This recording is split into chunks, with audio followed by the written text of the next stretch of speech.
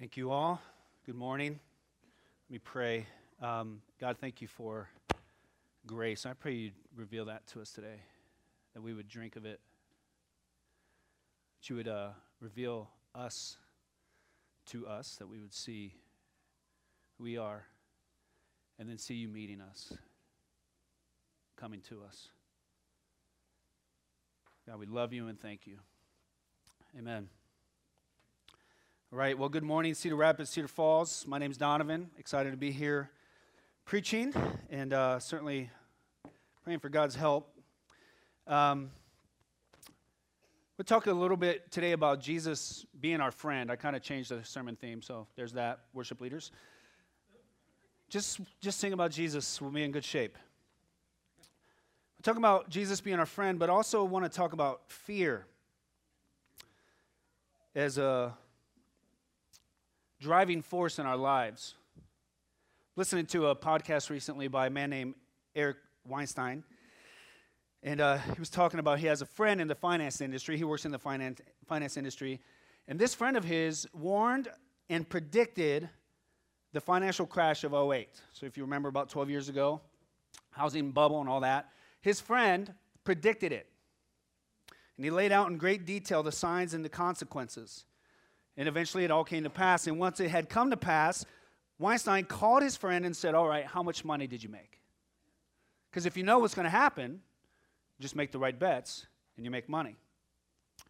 And his friend said, not as much as you'd think. And Eric asked him, well, why? And the guy said, there's a big difference between being fully committed to something and simply believing it's true. So when we talk about Redeemer being a people of invincible joy, we mean fully committed, right? That in the moment, in the trial, when the temptations come, when the insults to your dignity come, when the nations shake, are you fully committed, or do you simply believe it's true? The reality is we're somewhere in the middle, right? And closing that gap is what we call fight for joy. To take an honest look at ourselves and say, I stand revealed as not fully committed very often. But God, help me. I really encourage you to listen to the Voice of the Martyrs podcast because it'll keep you humble. At least I'm waiting for that. That's what someone told me. I listened to it. It humbles me. I was listening to a man named Will Hart who leads a ministry called Iris International. It's a global missions. And he got called at one point to what was at one point one of the most dangerous places on earth, the Congo. And he and his wife were preparing for missions, and they were in Africa. But he said, I have this call to Congo. And he came and told his wife, hey, I'm going on a special, basically, trip to the Congo. And she says, I'm coming with you. And he was met with fear. Because at that point, Congo was the most dangerous and the rape capital of the world. Did you take your wife there? And he said this is where he stood revealed. Because it's one thing to run to the altar and say, yeah, Lord, send me. And it's another thing to walk through the Congo where there's 26 different armed rebel groups. It's the rape capital of the world, and they're staring your wife up and down.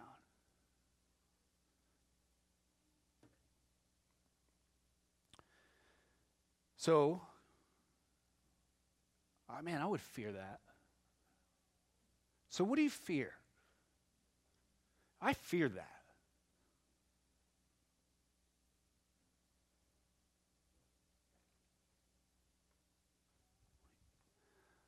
Like literally picture yourself in that situation. You're not going to fight them off. You are vulnerable. Now, let's bring it here, right? In Cedar Rapids, we had a derecho that came through and took out power, and some needs are revealed. We need power, right? And thankfully, there were a lot of people that had generators either to lend or you could go buy them, and I had a generator on loan, and I thought, oh, okay, that's one of my basic needs. So therefore, I need to go buy one. And I need gas. How much gas? How long should I prepare for? Here's the issue. You can't prepare enough. Literally, a few weeks ago, I was online looking at survival bags. Okay. How much? 2 weeks supply? 4 weeks supply? 3 months supply? Like, what will make you safe? So what do you fear? I fear losing my kids.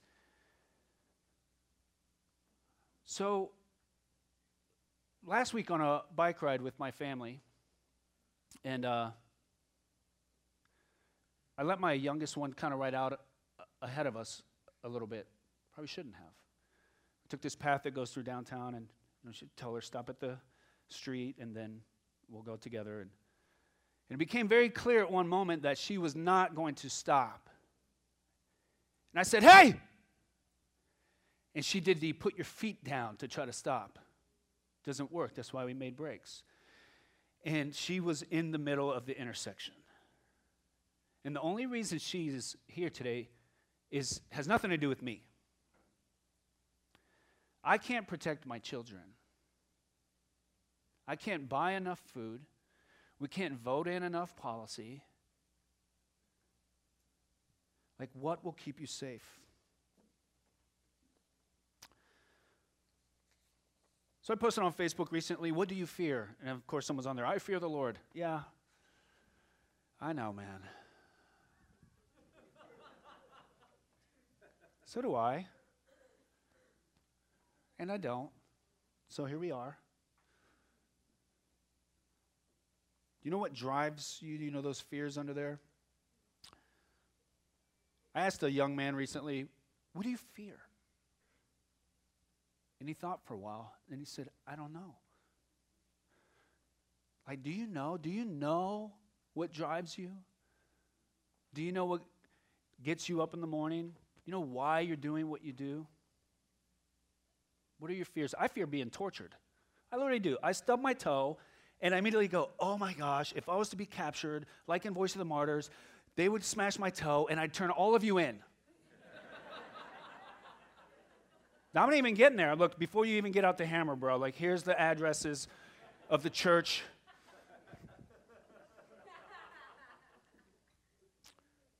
I fear bugs. Like fear.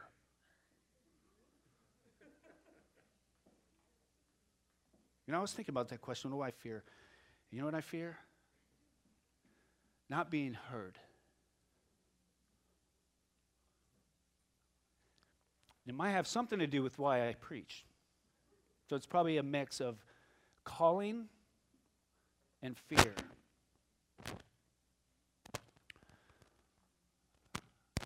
But underneath not being heard is, man, come on. Oh, that's funny. Oh. Okay.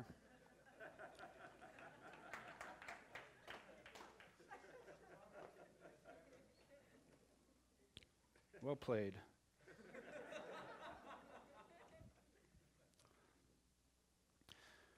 Well, let me come back to that. So let's dig into Isaiah 41 here. Generally, in the book of Isaiah, the nation of Israel, they're coming out of exile. God sent them into exile and judgment for rejecting him. The time has come to end. Cyrus, the king of Persia, has arisen in power, and he took over Babylon, and he's releasing Babylon's captives.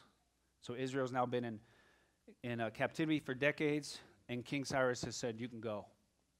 And that's basically where we are at the end of Isaiah. They have gone through societal trauma.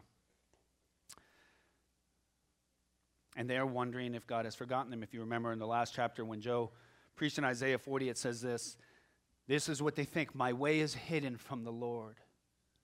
He doesn't hear me. I am alone. And my right is disregarded by my God. Because see, they just went through exile, and they don't see that sometimes God's care includes exile. Because the prosperity gospel is not new. This isn't an American thing. We think if God loves us, then things go easy. And they have gone through trial, a necessary trial to purify them. But that makes them think God has forgotten them, and that he's uninvolved, and that he's distant, and that he doesn't care, and he doesn't hear their cries. So God, chapter 41, verse 1, calls a meeting. He calls to the coastlands. And when he says coastlands, he means the peoples of the earth, all the nations. Listen to me in silence, O coastlands. So he's going to call a meeting where he stands accused. God, you've forgotten your people. You're distant. You're uninvolved. He goes, all right, here's what we're going to do. We're going to come together, and I'm going to be judged. But before we do, renew your strength. That's what he says. Let them approach. Let the peoples renew their strength. Kind of like when Job had a complaint, and God said, okay, Job, I'm going to listen to you, but gird up your loins. Get a good breakfast.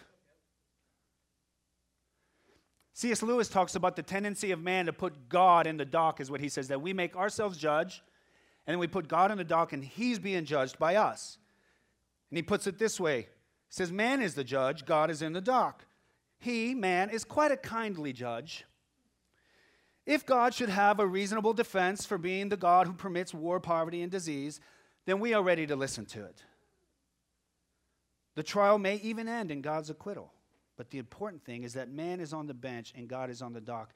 And here God, I believe, just plays into that and says, okay, I'll be in the dock. Let's look at the evidence. Am I detached, forgetting, unloving? Do I not hear the cries of my children? Verse 2. Who stirred up the one from the east? He's talking about King Cyrus. See, God had predicted Israel's captivity. And he stirred up Assyria, and then he stirred up Babylon and Nebuchadnezzar, and he carried them away. He's not inactive. He was active in their captivity. And then what did he do when it was time, as predicted, to release the captives? He stirred up the one from the east. He's not distant. He is not uninvolved. He's there. He hears their cries. He is managing his people's outcome. He has his eye on them.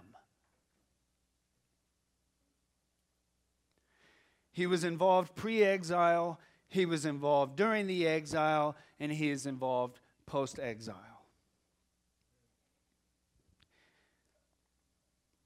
Listen to more description of King Cyrus. Who stirred up the one from the east? Whom, this is Cyrus, victory meets at every step. He, the Lord, gives up nations before him, Cyrus, so that he tramples kings underfoot. He makes them like dust with his sword, like driven stubble with his bow. He pursues them and passes on safely by paths his feet have not trod. Cyrus pursues nations by paths his feet have not trod. Those are the paths that God has trod. God leads the nations. And it wasn't hard. The fall of a nation can happen like that. There is no mighty nation like that. It was easy. Tramples kings underfoot. And verse 4 returns, who has performed and done this? Calling the generations from the beginning. This is the way it's always been. I, the Lord, the first. It means I called the first. So think back. Let's just go with Pharaoh. God raised up Pharaoh. God raised up the king of Assyria. God raised up David. God raised up Nebuchadnezzar. God raised up Cyrus. I, the Lord, the first, and with the last, I am he. I raised them all up. God raised up Trump. God may raise up Biden. And even the scariest of them, Mike Pence. God raised him up. God is not distant. He activates history. And when the nations see this, because the word has spread that God is going to deliver his people, and God delivered his people, the captives are set free and being sent back to the land. The nations see this, and what do? They fear. Verse 5, the coastlands have seen and are afraid. The ends of the earth tremble. And what do?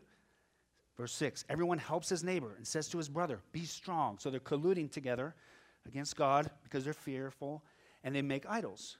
The craftsman strengthens the goldsmith, and he who smooths with The hammer strengthens him who strikes with the anvil, saying of the soldering, it is good, and they strengthen it with nails so that it cannot be moved. They run to their gods. Now notice this. They strengthen them with nails. So you build your God, and then you got to nail it down in case there's a derecho, right? You might have a clue there when you have to strengthen your idol with nails. It might topple. And then comes the contrast. Now they're afraid because God is, in a sense, scary. He moves the nations. He raised up Pharaoh who took Israel into captivity or made them slaves once they were there. He raised up Nebuchadnezzar who took them into captivity. This is not easy stuff. God is scary.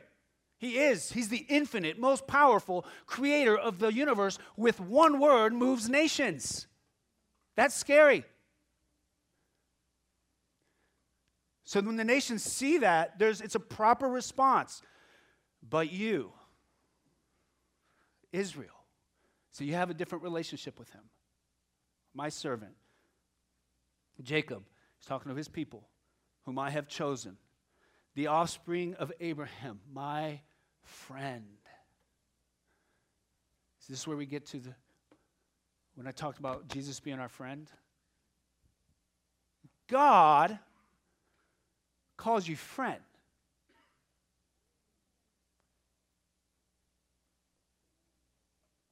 And we'll see later, Jesus literally says this to the disciples, I no longer call you servants, but my friends.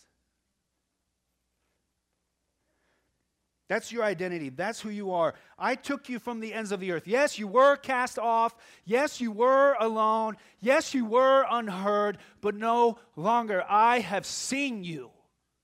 I see you. I know your fears. And in that, I meet you and call you and draw you and call you my friend. I took you, I called you from the farthest corners, saying to you, you are my servant. I have chosen you and not cast you off. Fear not. The nations are afraid, for I am against them. Fear not, I am with you. I got an image about this week, and it's a little silly, but it's like God is King Kong. And the nations are afraid, right? But not his lady. Well, she is too, but she shouldn't be. That's kind of the point. He cares for her. He has set his affection on her. Man, is he frightening? Yeah. Will he swat down the nations? Yeah. But not you. You are my friend. You were cast off, but I have called you. So fear not. Be not dismayed. No matter what happens, no matter what you see, no matter what shakes, no matter what trembles. Why? Because I will strengthen you. See, the nations, they strengthen their gods. They nail them down. I will strengthen you. I will help you. I will uphold you with my righteous hand. Fear not. So the call for the church moving forward is to live in that. Oh, the nations rage, the kingdoms totter, all kinds of calamity can occur. And yet, what are you really? We're given over to fear because we know that we are flesh. We are invincible in and of ourselves. We need food, we need water, we feel pain, we die, we need societal stability. And when these things get threatened, fear kicks in. This is how politics works. Everybody does it, both sides right now. What are they trying to make you afraid of, and where are they leading you to find refuge? It's not the Lord, I'll tell you that. So, simple enough. Any questions?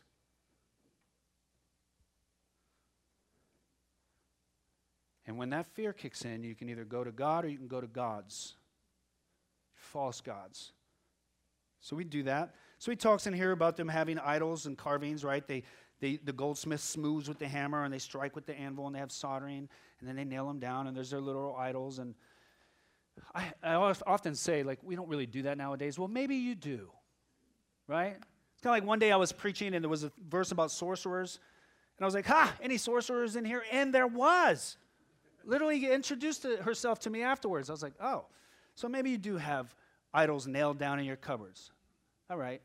But either way, we have them nailed down in our hearts, right? Like, this is the issue. That in our fear, we will either go to God or something else, which we call gods or idols.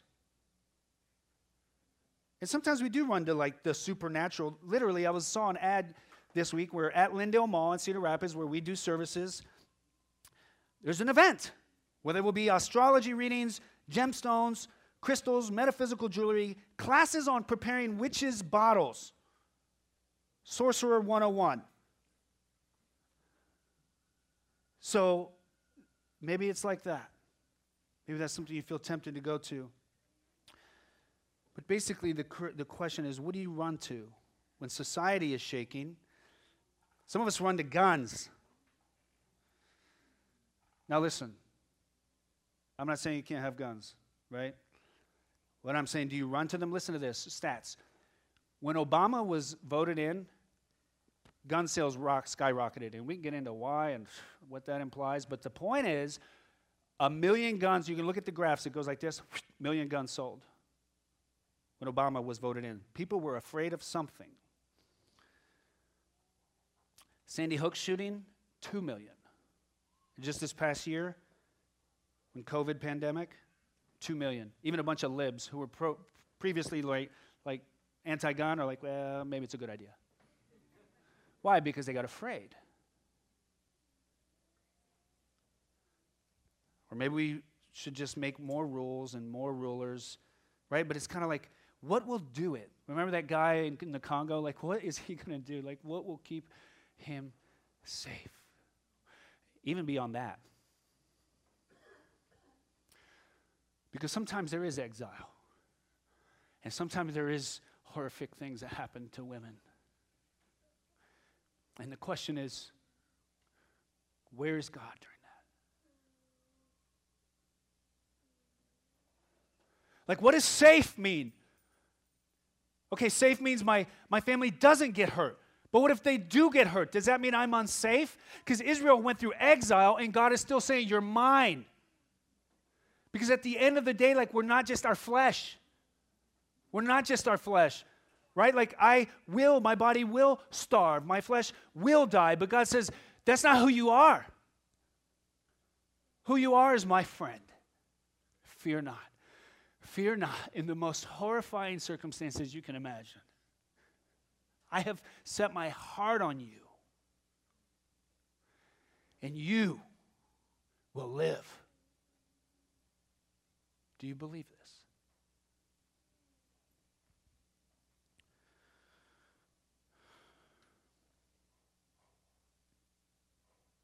So what is our deepest need? And I think it's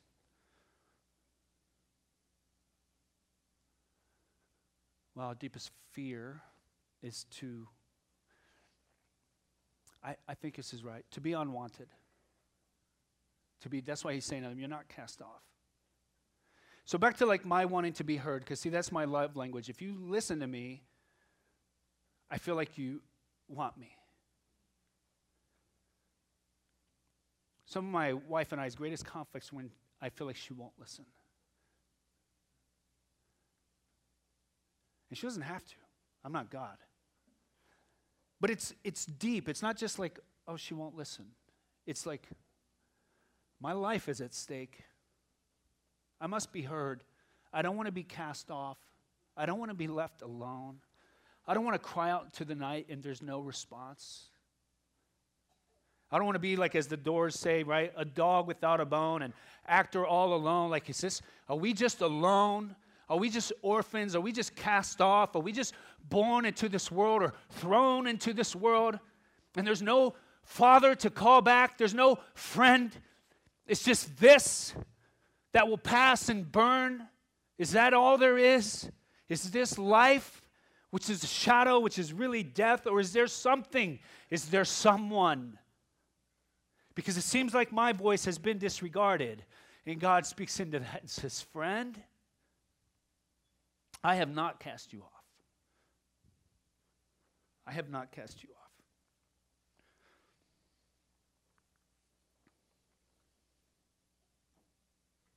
That need to be wanted.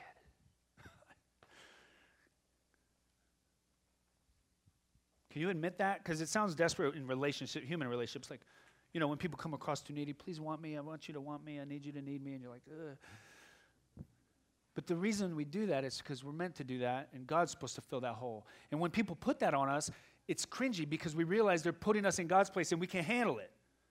So we go, oh, back off a bit.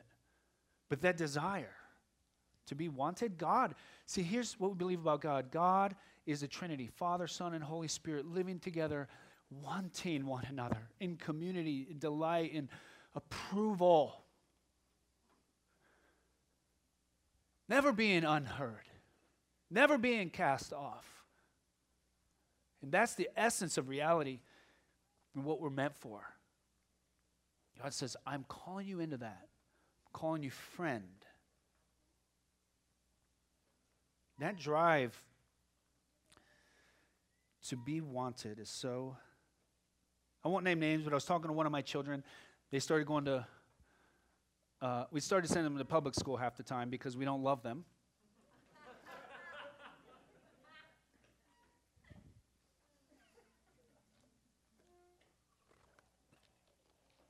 And they have to wear masks there or a shield. So I said to one of my kids, why not wear a plastic shield, right? Like, then you can just breathe. You don't sit there for hours and hours breathing through the mask. And this child responded, no, then I'd be weird. I'm like, you'd rather have trouble breathing, it's on a scale, it's not that bad, than be peculiar. Why? I want to be wanted. I want to be wanted. And I understand that. I don't condemn that child for that because that's how I am. Right? But that's not that big a deal, but sometimes it gets really crazy. It's what drives our relationships, and it just becomes so messy. And I have a whole lot of descriptions here about what that can look like, and I just feel like skipping it today. But God wants you. He calls you friend. He'll be your friend. Sometimes because of my role, I'm visible and I have a lead role. I get people who want to spend time with me, and that's good in a way, and it has its limits. But I just want you to know that I can't strengthen you. I can't help you, really. I have sat with the desperate and found myself wanting. What do I say? I can't uphold them, but God can with his righteous right hand. Like, God is your friend. The gospel tells us that in our sin we are forsaken, separated from God, cast out from the garden, actors all alone. Alone together. Think about that. Have you seen people at dinner alone together? That's the underlying operating system of humanity in our sin. Oh, we're together. But there's distance and voids. Gosh, and it has driven history. And then God says, now. Yes, that is the default operating system of the human heart. But in Christ Jesus, you who once were far off, you were far off from what? God, life, joy, belonging, being wanted, the thing. Where were you? Far off from life. But in Christ Jesus, we have been brought near by his blood. So what the gospel is that Jesus came, He's God in the flesh. He took on the sins of humanity. He was cast out for us. He went unheard. He went unheard. My God, why have you forsaken me? You don't hear me. There was no response. He took your life. He took your fears. He was cast out for you. Why? So that through his blood you could be brought in, brought near. So that those words he spoke to his disciples in John 15 would come true. No longer do I call you servants, for the servant does not know what his master is doing. But God has told us what he's doing. I have raised up Cyrus. From the beginning, it's me. I let you into my plans. Because you're not my servant, you're my friend. You are my friend. I hear you. When your wife won't listen. When your husband won't listen. When someone leaves you and breaks your heart. When you've gone through trauma and it's the dark night of the soul, God has not cast you off. He calls you friend. So is Jesus your friend or just a philosophy? That's something we've talked about in the last couple of seasons, that we can tend to make Christianity a philosophy. Just the facts. But is he your friend? There's a song we sing called In Tenderness. It says this: He died for me while I was sinning, needy and poor and blind. He whispered to assure me. Did he? Listen to this. This is very personal. This isn't just like, I heard the facts. I agree with the propositions. He, my friend, whispered to assure me. What is that assurance? I found you. I found you. You're mine. You're mine. You're not cast off. I never heard a sweeter voice. It made my aching heart rejoice. Have you heard that? Have you heard that? And so we go to him. Listen, this is the truth. If you are a Christian in Christ and you have believed, you are God's friend. You are secure in him. You are not cast off. And we get confused by the world and all the challenges and all the things. And the way to respond is not in fear like the nations and go to gods, but to go to God. Just come. Sometimes the reason that we're experiencing that is because we've grown old with God, like that old couple at the restaurant not talking. But he says, come to me. Let me finish with this. This is an old hymn.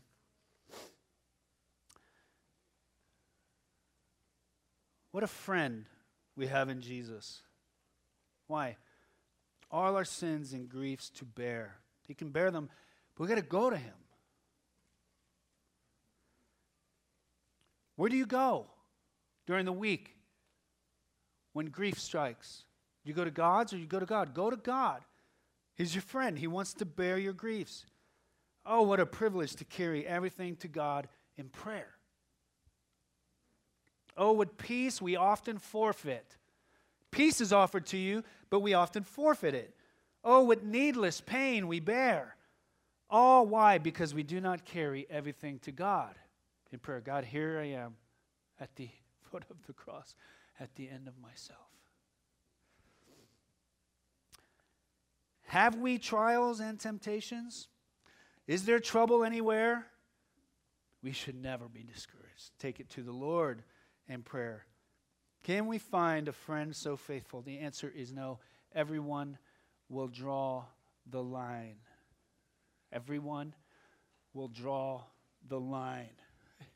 I will draw the line. You all have lines. I have pushed my family over the line. God will not draw a line. There is no line. Take it to the Lord in prayer. Can we find a friend so faithful? The answer is no. Who will all our sorrows share? Jesus knows our every weakness. Take it to the Lord in prayer. So that's what we're doing here, is going to him, and this isn't the only time. We do it through the week with one another in groups, but I think this is a special time. Corporate drive and corporate prayer and energy and longing and gifts to lean into him together. And I pray that you'd ask him to renew your strength, to strengthen you. So we're going to enter a time of response where we worship God together. So let me invite the musicians up. And what that means is we're going to linger here a little bit and ask God to speak. Ask God to whisper, right? I found thee, thou art mine. We do that through song. We're going to sing, cry out to him, and commune with him. This is a time to kind of push out all the crowding voices of the world and listen to our friend. If you believe God is revealing a word for you today for the body, that he has something encouraging and strengthening for us, I encourage you to take that to Glenn if you're in Cedar Rapids, or to the MC if you're in Cedar Falls. Sometimes God speaks to us individually. Sometimes it's for just us. Sometimes it's for a friend. Sometimes it's for the body. If it is, submit it to the pastors and trust their discernment in that. And we're going to take communion. Communion is a reminder of Jesus' sacrifice on the cross, right? The good news that he was cast off. That's where he was cast off. That's where he went silent so that you could be heard and brought in, right? By the blood, we're brought in. That's what brings us in. It isn't just some waving of the hand by God that goes, oh, all right. There had to be a price. Sin is no light thing. And Jesus took that. And so I pray today as we take communion and we envision him bloody on the cross, that those stripes would be a symbol, a signal of his nearness to us. That's why he hurts, because he got close to us. He's not far. He's near. And so the words of Jesus, the night before his crucifixion, instituted the Last Supper. He gave them instructions by which to remember him. He took the bread, and when he had given thanks, he broke it, and he gave it to them, saying, this is my body, which is given for you. Do this in remembrance of me. So the bread represents the breaking of the body for you. And likewise, the cup, after they had eaten, he's saying, this cup, the wine, the cup that is poured out for you, is the new covenant in my blood. It's his purchase, bringing you in as a friend of God. So if you have a communion cup, that's an opportunity for you to celebrate on your own time or with a friend or with your family as you confess and pray together. If you don't have one, we'll have someone walking around the aisles that can give you one in the future. Please remember to bring those in or grab those on the way in. Just make it a little simpler. So let me pray and we'll get into it. God, thank you for grace, for coming toward us, and your faithfulness, even when we waver and get distracted, you keep calling us back to you, God. So I thank you for that. Pray you'd work in a great way as we seek you in response. Amen.